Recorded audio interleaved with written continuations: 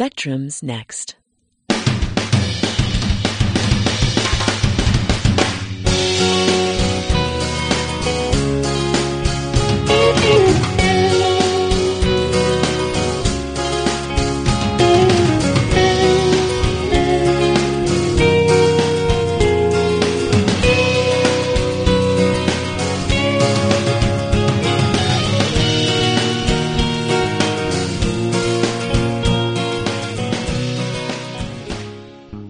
Welcome to Spectrum, the science and technology show on KALX Berkeley, a bi-weekly 30-minute program bringing you interviews featuring Bay Area scientists and technologists, as well as a calendar of local events and news. Good afternoon. My name is Brad Swift. I'm the host of today's show. Today we present part 2 of our 2-part interview with Delia Milliron, the Deputy Director of the Lawrence Berkeley National Lab Molecular Foundry. Delia Milliron received her undergraduate degree in chemistry from Princeton and her PhD in physical chemistry from UC Berkeley. Delia leads a research group at the Molecular Foundry which has spun off a startup named Heliotrope Technologies.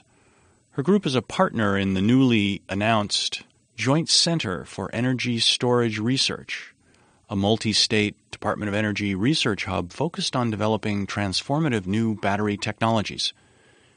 Delia's group was recently awarded a $3 million grant by the Department of Energy Advanced Research Projects Agency, Energy, ARPA-E, for her work on smart window technologies.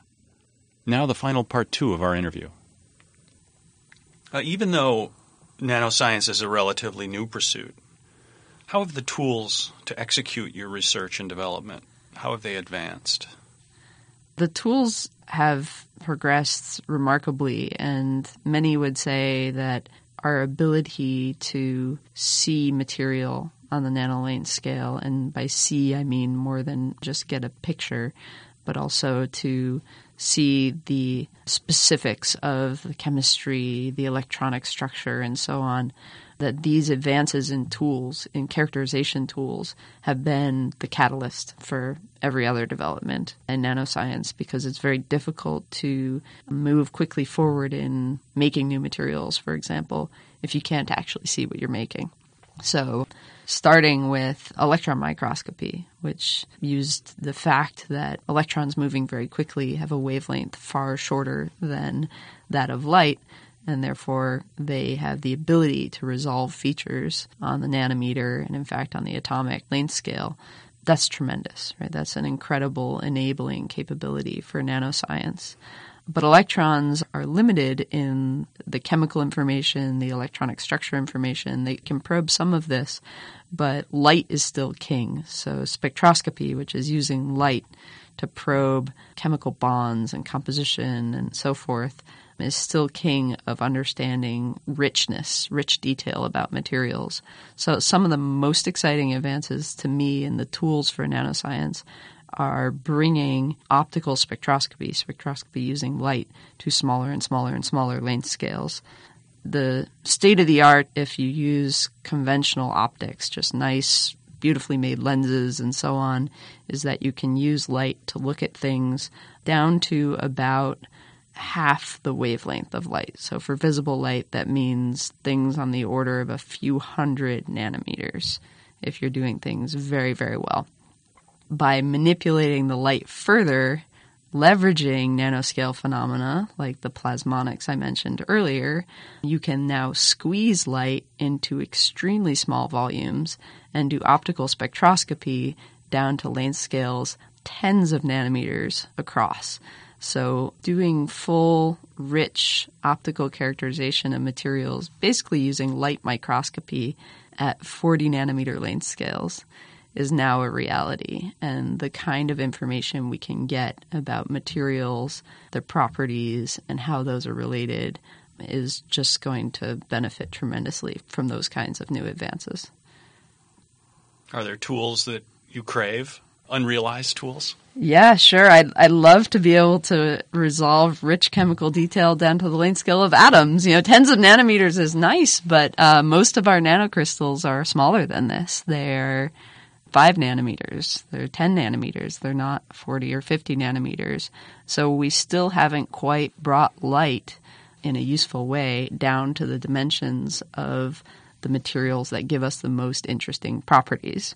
The other major thing many of us crave is to bring detailed characterization into 3 dimensions and really 4 dimensions. So how they're arranged in 3-dimensional space definitely affects their properties, but it's difficult to image. So microscopic tools still often look at the surface of material, and so you get a 2-dimensional map at high resolution. It's much more difficult to get high resolution images and information in 3 dimensions. And then the 4th dimension is, of course, time.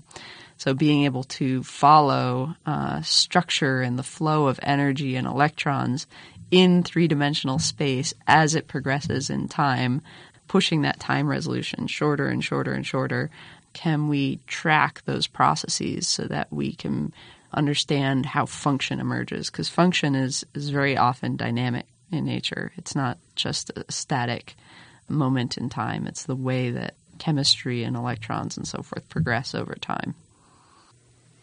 Explain the user program at the Foundry.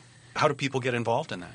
Sure. So the user program provides free access to scientists from all over the world who have an interest in leveraging expertise, materials, capabilities, techniques, and so on that we develop at the Foundry to advance their science or technology. And the mode that people use the Foundry takes all different forms. One of our favorites is for scientists to send a student or a postdoc or a young researcher, or in fact visit themselves, for example, for a sabbatical, and actually work with us side by side in our lab, can best learn the ins and outs of working with, synthesizing, measuring, whatever it is, the materials and techniques of interest to them. We found that this is a very powerful way to expose young scholars to the potential for interdisciplinary research as we exercise it at the Foundry for this new mode of doing science where people from all different disciplines are talking every day about problems to advance the state of the art. So that's been very productive, and I think those students and postdocs go home really changed in their outlook on how they approach science, and they bring some of that perspective back to their home labs. They also, by the way, bring some perspective on our safety approach back to their home labs. And we really enjoy the success stories of having companies even, and also academic research labs, use our approach to safety, in particular nanomaterial safety, but safety in general, as a blueprint for setting up their own labs or for reinvigorating the safety culture and so on of their own institutions. So this mode of people coming and working with us and engaging with a whole variety of scientists and techniques in our labs and then going back home has been tremendously effective. We also spend time, shipping samples back and forth, doing some characterization on other people's materials or vice versa, shipping our materials out to people who have specialized characterization approaches that complement what we do well. And this is in the spirit, I would say, of good scientific collaboration in general. But the most exciting thing by far is to bring people together, mix up their ideas and their concepts, and see new things emerge.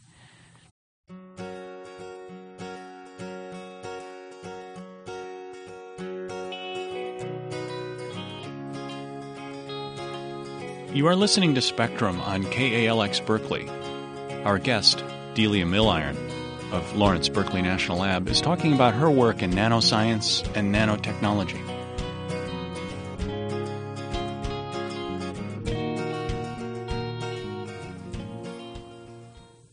Can you talk about the safety guidelines that are in place at the Molecular Foundry in working with nanomaterials? So nanomaterials, because it's a relatively new science to deliberately craft them, we still don't know in many cases the ways in which their toxicology and the risk of exposure may differ from the same material found in bulk form. And because we have this uncertainty, we owe it to ourselves and to the environment to treat them with an elevated level of care. And so the Department of Energy was actually the first agency in the U.S. to create specific guidelines for handling nanoscale materials in laboratory environments. I was actually part of that process several years ago. And that policy is updated every year, and it forms the basis for what we implement on the ground in the lab in terms of safety procedures. For example, we're particularly concerned about any nanomaterials that are not firmly bound within a matrix or firmly bound to a substrate, because these have the potential to become airborne or volatilized or something like this. So that we most focus on these, which we call quote-unquote unbound engineered nanoparticles, engineered meaning deliberately created. And these are always handled in enclosed, ventilated environments. So for us, things like glove boxes and fume hoods. And then we validate that those kinds of environments do indeed protect workers from exposure by doing low background tests for particle counts during agitated procedures. So we exaggerate the potential risk. We reduce the background particle count in the lab with a portable clean room, and we use a very sensitive particle counter to see if any countable particles are generated in the workspace of the actual scientists working in the lab. And this helps us form systematic approaches to handling materials in ways that don't cause any exposure. Is the toxicology of nanomaterials a growing area of study?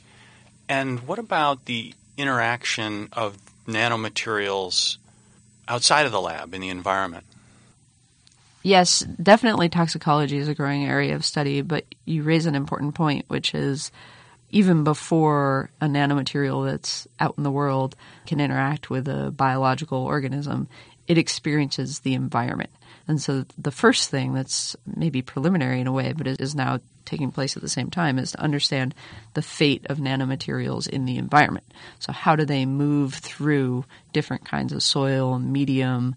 Because surface effects are so important, how do molecules that are just found very commonly around us adhere to the surfaces and change the properties of the nanomaterials before they ever encounter a biological organism, because that will have a big effect then on their toxicology. So the fate of nanomaterials in the environment is definitely a growing area of study. And we've had scientists at the Foundry who have collaborated with geologists, for example, to understand how soil conditions and pH and so forth can affect the transport of nanomaterials that are under consideration for solar energy applications. Should they end up released, how would they respond in different kinds of soil environments and be transported or not? In some cases, they are not readily transported, and that's equally important to understand.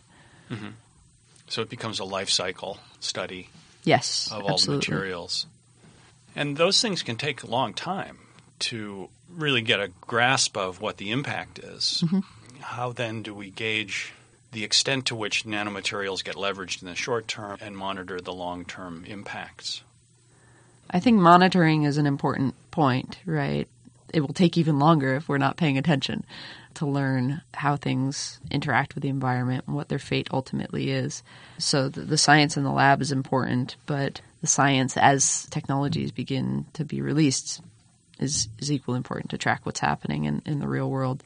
In the meantime, it's important to be thoughtful about the expected life cycle of technologies incorporating nanomaterials. So recycling programs, encapsulation, recovery, assessment of likelihood of release from a completed, say, device like a solar cell. Solar cells are completely encapsulated in glass, right? So the initial thought would be, well, if everything's going right, there will be no nanomaterials released. But what if that panel breaks? What's the likelihood of that? So asking these questions up front and taking a responsible role in the life cycle of the technology, I think, is essential, particularly given the uncertainties.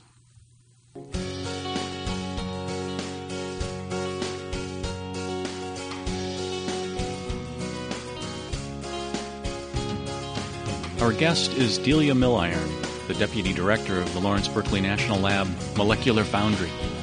She is a chemist working at the nanoscale. You are listening to Spectrum on KALX Berkeley.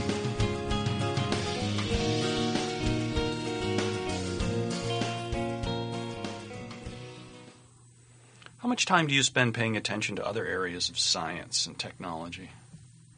As much as I possibly can. I think inspiration in science comes from broad perspective. And so I am as far as I could get from being a biologist as a physical scientist, but the concepts of how biological systems work are quite intricate and inspiring. So new discoveries in biomechanical processes and so on can become the seed that gives me a new idea of how to put nanocrystals together in a way that generates totally new phenomena, for example. It's also just fascinating, honestly. I mean, I've always been fascinated with science, so paying attention to the developments in the exploration of Mars or in astrophysics. There's a tremendous fundamental physics community at the lab, and I love to listen to them talk about the discoveries they're making through telescope observations of distant supernovas and these sorts of things. I won't say that I can point to any direct impact that's had on my work, but I think expanding your general perspective on the way the world works at all these different length scales and time scales and so on, it forms your context as a scientist and, maybe as a person as well. Are there collaborations in other fields you'd like to see grow? So this idea of connecting biology more deliberately, or the concepts of biology more deliberately, to materials research, which is my area of investigation, I think is quite powerful and underexploited at this stage.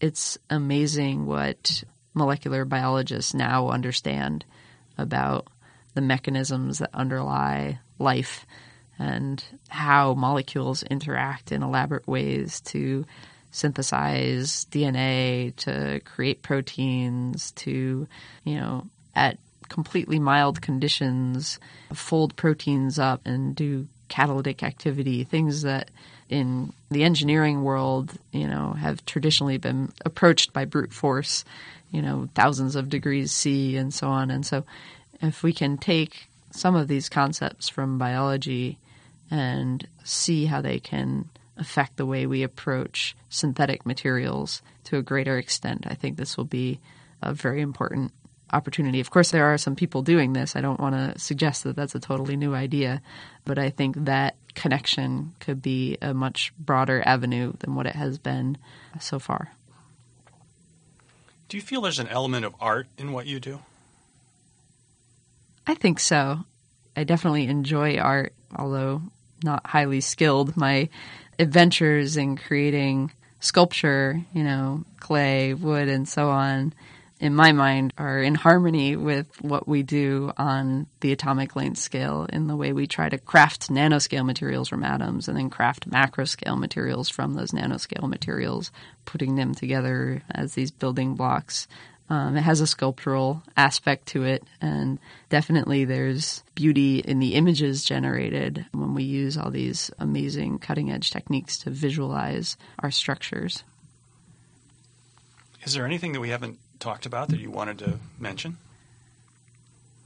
I think the other comment I'd like to make, going back to the Molecular Foundry, and I lit up when you asked me, what's the Foundry about? Because I really think that the research environment, the approach to scientific research being carried out at the Molecular Foundry is a beautiful example for the way forward for science, that science can be greatly accelerated in discovery of new terrain, new subject areas entirely, through this mode of intense, dynamic collaboration across fields.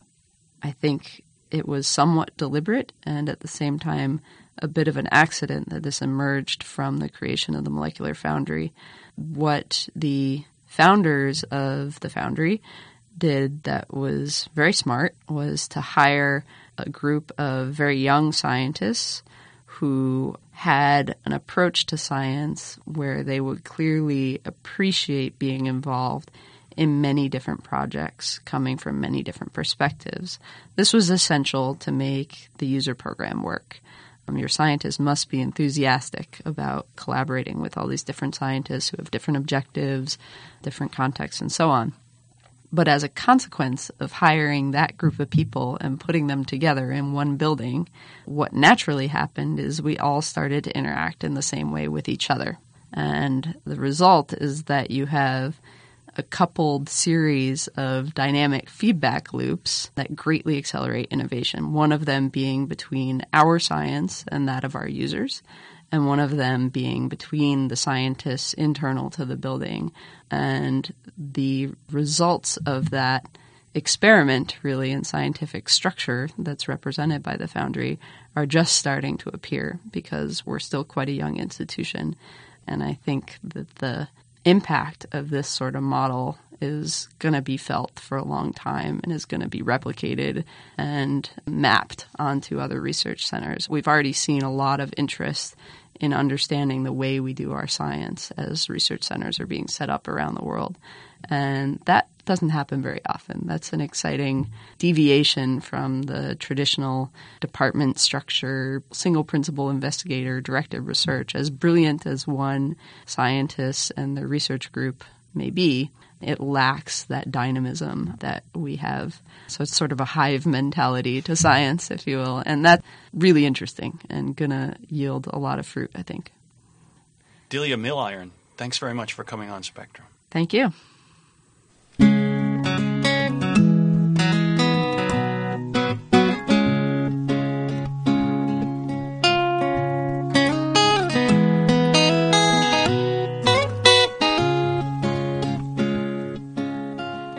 Tours of the Lawrence Berkeley National Lab are available monthly. The Molecular Foundry is on that tour.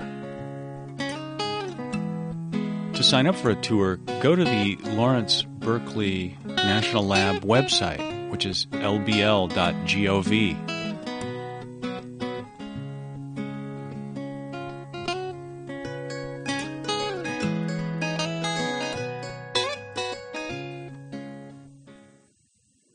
A regular feature of Spectrum is to mention a few of the science and technology events happening over the next 2 weeks. It's a quiet time of the year, not a whole lot going on. But the Lawrence Hall of Science 3D Theater has daily screenings of 2 films, Space Junk and The Last Reef. Space Junk is a visually explosive journey of discovery that weighs the solutions aimed at restoring our planet's orbits. Space Junk runs through January 6, 2013.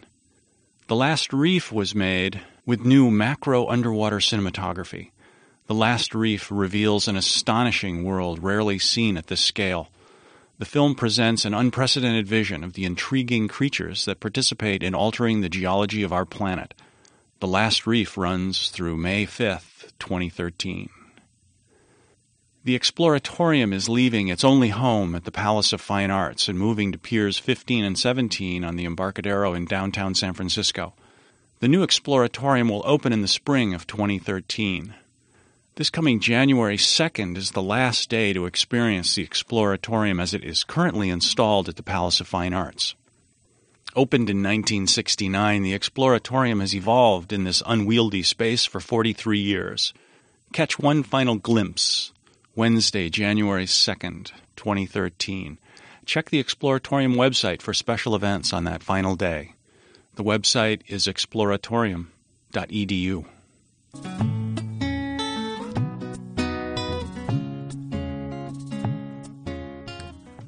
For the news segment, I want to do something a little different.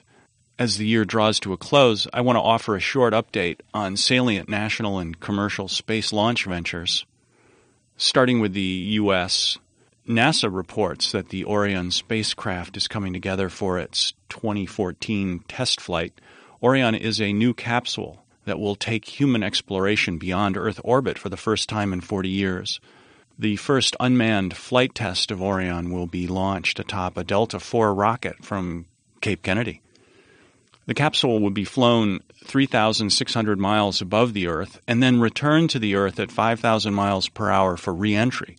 The re-entry will test the heat shields, the landing at sea, and the U.S. Navy's recovery of the capsule. The longer-term plans are to test the same capsule launched on NASA's next heavy-lift rocket, dubbed the Space Launch System, SLS, in 2017. SLS will launch NASA's Orion spacecraft and other payloads beyond low Earth orbit, providing an entirely new capability for human exploration. SpaceX, the U.S. commercial space company, has completed the first of a contracted 12 supply missions to the International Space Station. SpaceX is also working with NASA to develop and test the Dragon capsule to allow it to transport humans to and from the International Space Station. On that point, in August, NASA announced the winners of the Commercial Crew Integrated Capability Funded Space Act agreements. This program is designed to supply NASA with a domestic commercial capability to transport humans into low Earth orbit, specifically to the International Space Station and back. The winning companies are Boeing, with a $460 million contract, SpaceX at $440 million, and Sierra Nevada Corporation receiving $212.5 million. In June 2012, China launched the Shenzhou 9 spacecraft atop a Long March rocket. The spacecraft carried 3 crew members on a mission to dock with the Chinese space station. The mission was successful and is widely regarded as a major accomplishment for the Chinese space program. The mission will be repeated in 2013. India marked its 101st space mission, October 1st of 2012, with the launch of its heaviest communications satellite, GSAT-10, from French Guiana. The Indian Space Research Organization has 10 missions scheduled for 2013. The tentative capper is a planned November 2013 Mars orbiter to be done without any international help. The Russian space program continues to struggle after a series of embarrassing failures in spacecraft launches and flight operations that have cast the future of the entire program in doubt. Observers fear that the rise of cheaper, more modern and reliable commercial space companies in the United States will peel off Russia's space services customers who currently infuse $1 billion annually into the Russian space industry. Insiders say consolidation, innovation, and modernization are required to save the industry. Leadership and funding for such a revival program are missing at this point. The European Space Agency successfully launched 7 Ariane 5 rockets from their spaceport in French Guiana during 2012. The Ariane 5 has had 53 successful launches in a row since December 2002. An interesting space junk liability arose for the European Space Agency when a large low Earth orbit satellite nearing the end of its fuel supply suddenly went silent. The satellite is now stuck in a prime orbit corridor that will take 100 years to degrade and fall to Earth. During the next 100 years, this satellite may collide with other satellites. If it does, the European Space Agency is thought to be liable for the damage done. No removal method of space junk currently exists. That's it. Happy New Year.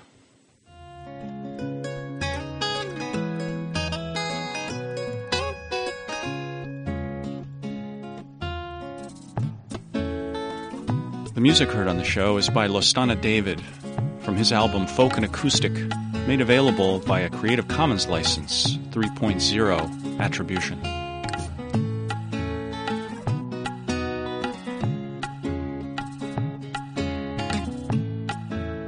Thank you for listening to Spectrum. If you have comments about the show, please send them to us via email.